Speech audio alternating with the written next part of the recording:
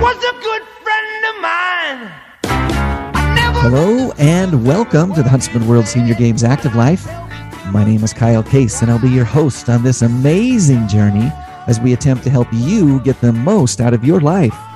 Joining me in our studio today is my co-pilot, Lil Barron. Hey, Mr. Case. Lil Barron. How are you? I'm good. I'm good. Good. Yeah, things are going well. We're accepting registrations for the games, and we're coming into spring, and just a lot of good things are going on. Well, yeah, and allergies. I know you've been suffering with allergies. That's no fun for anyone. Awful. Yeah. Today, I wanted to talk a little bit about heart health. Oh, okay. So I found this interesting article on Eat This, Not That. I thought it was worth talking about. The fact of the matter is, I think we all know that your heart is kind of important. Just a little bit. Yeah, it's a big deal. It's worth protecting, right? Right. It keeps the blood flowing throughout your body. It sends nutrients to all of your organs. It keeps you going every single day. And in order to protect it from illness and age-related diseases, you want to make sure that you're consuming the best foods and drinks to help your heart be healthy, right? Mm-hmm. So it turns out that according to Dr. Lisa Young, who is a registered dietitian and author of the book, Finally Full, Finally Slim, she says the absolute number one best drink for your heart is, any guesses? Water. Yeah, you knew it. You knew it. It's just good old-fashioned water. Yeah. That's the best thing that you can drink for your heart. She says being well hydrated is important for your heart because your blood will benefit from proper hydration, and it will also ensure that you are efficiently transporting oxygen, which is important. Water also supports your body's ability to get rid of waste, so we need that as well. Besides being good for your heart, it's safe to say that water is one of the most important, if not the most important drink for your overall health. Right. And it especially makes sense when you think that the majority of our bodies are made up of water. Right. So that's not a shock. It's not a big surprise, but it's still worth remembering. Yes. Right? Yes. I know some around here don't love water as a beverage, but it's important. I'm sure some do. Yeah, some do, right? Yeah. Staying hydrated on a regular basis helps, in addition to your heart, it helps with digestion. It helps regulate your temperature, absorption, and transportation of nutrients around your body, and many other crucial bodily functions. Right. And recent research has discovered that hydration also may be a key component in your heart health by helping to prevent heart failure. Oh. So one study in 2021 published in the European Society of Cardiology found that staying hydrated over time might not only decrease a person's chance of heart failure, but it may also help delay the thickening of the heart's main pumping chamber, which is a process that can significantly increase your risk of heart failure. So it's kind of a 1-2 punch. It's good for you on both ends of your heart health. It turns out that researchers involved with this study found that the average person, generally speaking, is not getting enough water on a daily basis. Does that surprise you? No, not at all. It's kind of hard to get enough, but it's important. It's important. So anyway, they say that we need to put more of a focus on proper hydration, not only for your heart health, but for your overall health in general. And while water is ultimately the best drink for your heart because of how important it is to stay hydrated and how accessible water is, Dr. Young also notes that there are a few other heart healthy drinks that you can add to your routine on top of water. So water's the best, but there are other things. She says green tea is a healthy tea for your heart, and it contains anti-inflammatory properties. She says there seems to be a connection between drinking green tea and decreased number of heart health issues. So that's one. And then finally, just a plain old heart healthy smoothie can go a long way. So she says, enjoy a homemade smoothie from heart-healthy fruits like vegetables, fruits and vegetables, like blueberries, banana, kale, and spinach. These foods contain vitamins and antioxidants that offer protection for your heart. Making it at home allows you to add whatever you like, and then you can also, control the sugar. I think they recommend that you don't add sugar to it, but you can control the sugar. Right. So there you go. That's nice. A few beverages to consider when you're thinking about heart health. Well, I have green tea down. Does that count? It's absolutely. It's the second best drink for your heart. Well, I can't be number one in everything, Kyle. That's true. That is true. You got to leave a little room for the rest of us, right? No, really, really fun. So today's guest, Lynn, this is great. If you have spent any time around the games, you might know that softball is the largest sport of all the sports at the games. For the past decade or so, we have regularly hosted over 350 softball teams. And Lil, guess what? Right now, we have 393 total teams registered to play softball this year. Already, yeah. And it just opened. Well, it opened in January. Oh, yeah. So we've been open for a few months, but we're full. Oh, my gosh. I mean, there might be a team or two here or there that can fill in a division, but 393. That's a lot. It's a lot of teams. It's pretty amazing. And the man who helps coordinate all of that is Josh Olmstead. And Josh is joining us today on the radio show. Josh, how are you doing today? I'm great. How are you guys? Fantastic. Yes. All hydrated up and ready to go for the day. All right. So Josh, you've been the director of softball for a while at the games. Tell us how long you've been doing it here. I originally was first started with it back in 2000 when I started with working with the city of St. George. Got to work with the great Bill Given, who was a great mentor of mine, and did it for a number of years with him there. And then I moved back up here to Salt Lake, where I have a job with Salt Lake County Parks and Recreation, run their programs up here. And so I started back with the games about 5 or 6 years ago again, helping out. And it's honestly the highlight of my year. I'm a big softball guy. I've run tournaments my whole life. And this one is really something I look forward to every year. And it's such a big event and such a great event.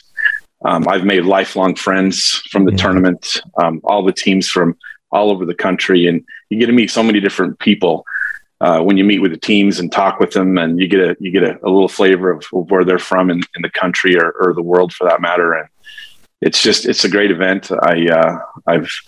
I've got so many good friends from this and great experiences I've had at the games.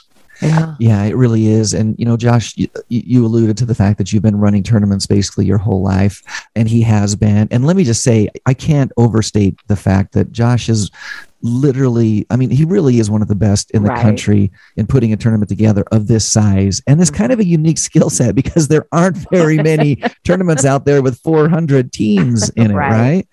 No, there certainly isn't. And like I said, I've learned so much from working with the games and from the people that are around the games. I've kind of been a sponge and learned from those that run it in the past that have been great mentors to me. And it's really just an honor to do it. And I just love doing it. It's a lot of fun. It is a lot of work. It's a lot of work. Don't forget certainly, certainly the schedule is a big puzzle piece you put together and it changes constantly. But in the end, seeing the players out at the field, the good time that they have, at the end of the day, it's all worth it for sure. So I wanted to talk about that for just a second. I don't know if someone on the outside looking in can really wrap their arms or their head around trying to schedule. We might have a few teams that cancel between now and then. So I keep saying this number, we might end up with a few fewer, but almost 400 teams. What's the process like? How do you go about scheduling 400 teams over a 2-week time period? Well, it's a lot of research to begin with. First of all, we have, in the games, we have obviously the different age groups that we have, and then we also have different skill levels that we have. And so there's a lot of research that goes into it. I do as much as I can looking at the teams that are new and the teams that I know, their past tournaments. I do a lot of research in that, seeing how well they've done in some of their local leagues and some of the other tournaments. And then we put them into pool play. So we try to match them up as best we can with their skill level. And it takes months to do the schedule. I do probably 15 mock schedules to see if it all works to get it all in. Yeah. And then we finally get down to where we're doing it. It's, a lot of times it's difficult to get that many games and we only have so much daylight. Try to do it in the daylight as best we can. But we do have to go sometimes pretty late, and we have to let the grounds guys, mow the grass every once in a while, so we can't play 24/7. Although some days I would like to play 24/7 to get them all in, but It's time consuming. I'd be remiss if I didn't. I have a helper, my wife, who's been helping me for years, and she keeps me focused when we're doing this, because when I'm talking to different teams and finding out about them, I have a tendency to start talking to them and like we're old friends again. And I've got a lot to do in a short amount of time. So she keeps me in line and helps me with it. And eventually we get to what it is. And, you always just hope that it comes out right. But there's a lot of moving pieces and, numerous different sites that we use. One of the things that is nice about being able to do it is knowing the fact that we are quite literally playing on the best fields in the country. Yeah. There is nothing that compares to it. I'm pretty sure that any softball team that for the first time at the games, when they come over the hill on Snow Canyon Parkway and they see the fields for the first time, it's really stunning. I remember the first time I seen it, and the choice that we picked to build them, it was, you just can't match it. There's other complexes that have, replica fields in the outfield and stuff. And what we have in our outfield cannot be replicated anywhere. And it's just amazing. And I have players all the time that tell me that it's a little difficult to play there sometimes as they get caught up and you just looking at the scenery instead of focusing on the game. But it's nice to do that. And we have great complexes at every site that we do. They're the best fields around. Every one of them has unique views of the landscape that obviously Southern Utah is so famous for. And it certainly helps that we're scheduling them on the best fields in the country. We got the best ground crews in the country, and the volunteers that help at the games, second to none, best I've ever worked with. And it's good that I remind myself when I'm in the midst of doing the schedule and looking at numbers and all these things that I remember that, and that's what keeps me motivated to keep going. So. Yeah, you touched on so many important things there. Right. The scenery is astounding, and you can't forget, as you mentioned, the ground crew and the volunteers. Right.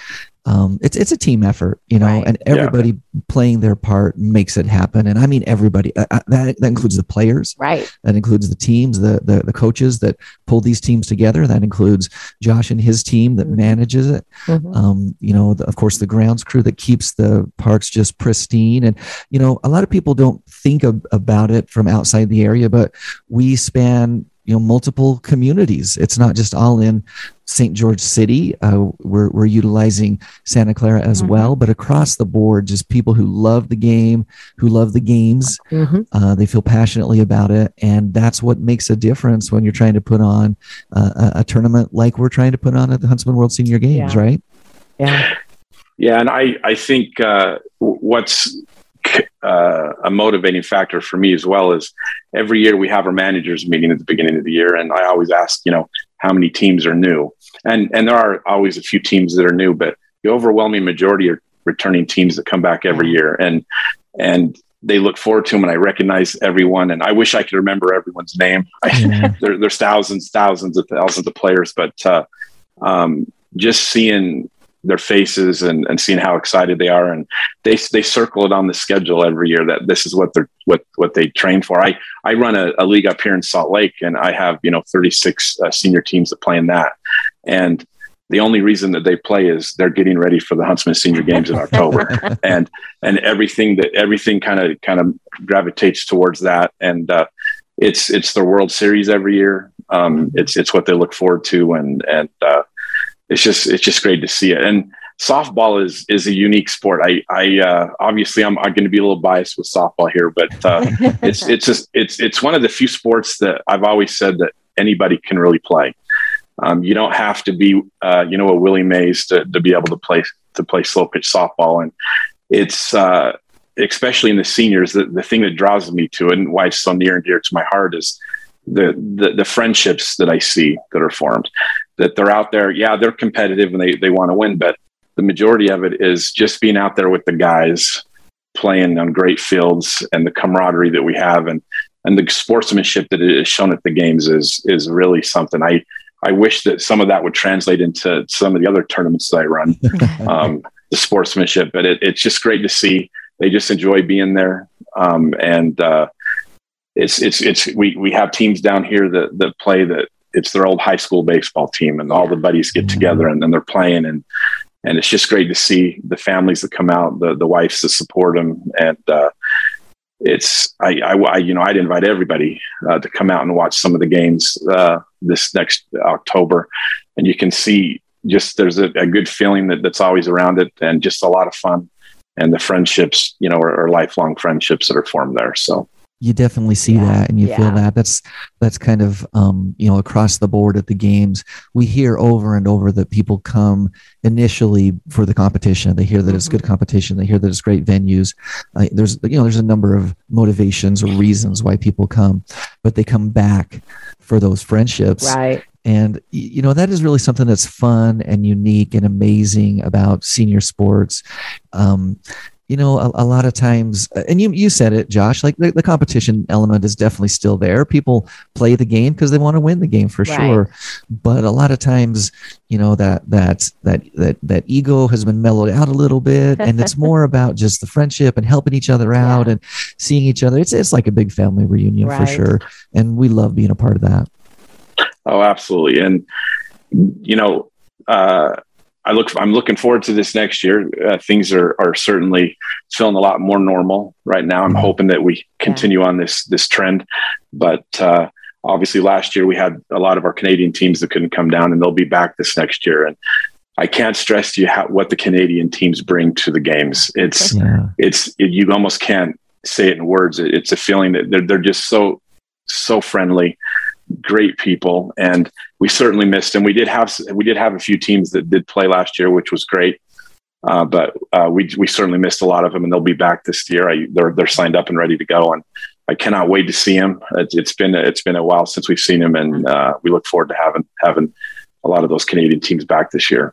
Yeah, we definitely missed them last year with the borders not being open because of COVID. But like you said, we're moving forward. We're fully anticipating everything's going to go the way that we need it and want it to. Yeah. I want to get back to scheduling just a little bit. You mentioned earlier that we divide things up by age group as well as skill level. What's the biggest group? What's the biggest within that whole tournament?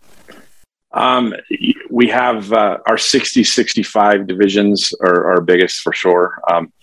And although our 70 division and even 74 division has grown quite a bit as well, they have, as far as the skill levels in each one, we have we're a unique tournament in the fact that we have so many different divisions, and we're able to do that because we have so many teams. There's a lot of tournaments that just have 3 or 4 divisions, but there's some divisions in the 60-65, for instance, that will have 12 or 13 divisions inside that age group, and it's great because it gives we can really match them up as best we can. The seeding process in the tournament is probably the most difficult part, making sure that we get the right teams in the right spot. Are we perfect? No, I wish we were. Maybe one day we will be, but I always strive towards that. But we do our best to get everyone matched up in the right area, and I think for the most part we do a good job. It's like I says, it's difficult because a team can change from year to year, and you just don't know. But we do absolutely our best to make sure that the teams are matched up right, and they're in a division that they feel like that they can compete in and do well. So. And that's one of the things that we talk about at the games, is that we do our very best across the board to have people compete against those that are of similar skill, definitely of age. That's the easy one. Right. But whenever it's possible, we try to match them up according to skill level. And man, Josh does a great job. Again, no tournament is perfect. There's certainly been times when we've made mistakes. That's just the nature of it. Right. But holy cow, the ability to put, hundreds of teams out on the field at the right time, in the right place, against the right team is pretty incredible. And I think it's one of the things that the athletes love about it. And again, Josh and his team do a phenomenal job. How many fields do we use during the games? We use 17, 18 fields that we use. And other years we there's some outline fields that we've had to use. And it sounds like we could be close to that this year, using some other fields in other cities as well this year. So, like I said, we go the full 2 weeks. We're, I think, one of the few sports that goes the whole time from beginning to end. And and yeah, it is definitely busy, and it's I sometimes I feel like the schedule's like a big Jenga puzzle, and I'm just slowly taking pieces out so that the tower doesn't fall. But right. Yeah. When I first started volunteering for the games, Bill Given, whom you alluded to earlier, he got me to be the social director for him. Yeah. So I was helping with all the softball and meeting all of those athletes. How fun. Awesome. Softball is one of the fun sports and fun people. Yeah. It's tons of fun. So Josh, you've been doing this for a long time. You did it for a bunch of years, and you took a little hiatus. We kind of sucked you back in, pulled you back in, and we're glad that you were willing to do that. Do you have maybe one memory that stands out over the past, number of years that you've been doing it that just says, hey, this is what the games are all about? You mentioned Bill Given, and I'm going to try to stay composed here. All of us. He was just a great guy. And I used to remember watching him with the athletes and how friendly he was. And really, when I first got here and, the tournament wasn't nearly as big, he set the tone for all that. And, that's a lot of great memories from that, watching him interact with teams and the players and such a great example to me and to everyone else. And that's, I have thousands upon thousands of memories at the games. But just seeing the friendships that are made. And even now I have such great friendships with these players that come out, and I just can't overstate how great it is, and the lifelong things that you can make, the memories you can make out of the softball field. I always tell people, I said, there is nothing better than being at the ballpark. I just can't. I personally can't imagine anything else. Being out at the ballpark on when we do the games, it's quite literally perfect weather when we're out there.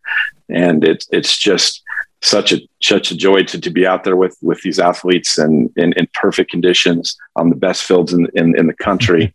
Watching this go down and also, seeing them interact with each other. But like I says, I can't emphasize how much Bill meant to me and to everyone, really. His example that he set and really set the tone to what the games are now with softball. It's such a big part of the games, obviously.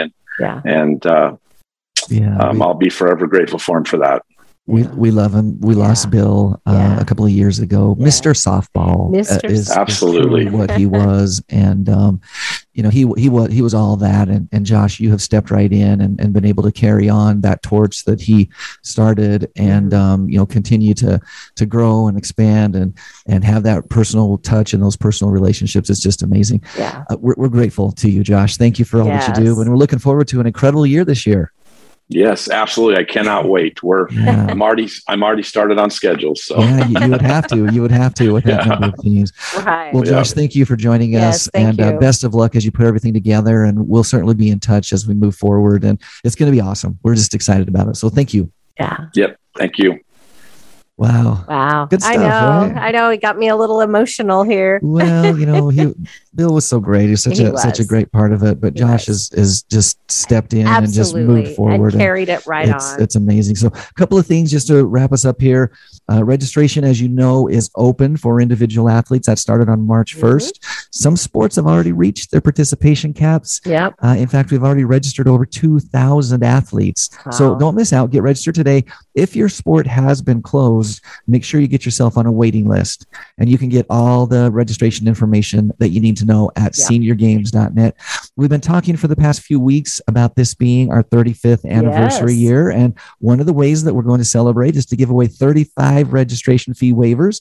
And for our loyal listeners, we want to give you a chance to get a waiver. So it's really easy. All you have to do is send us an email at activelife@seniorgames.net.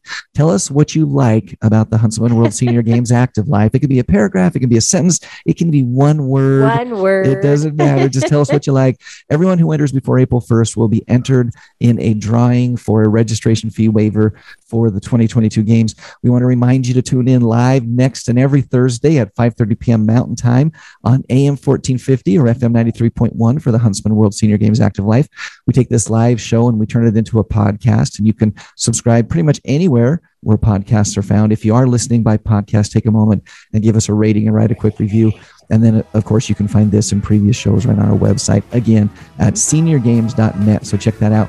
Today's inspirational thought comes from the great Bruce Lee.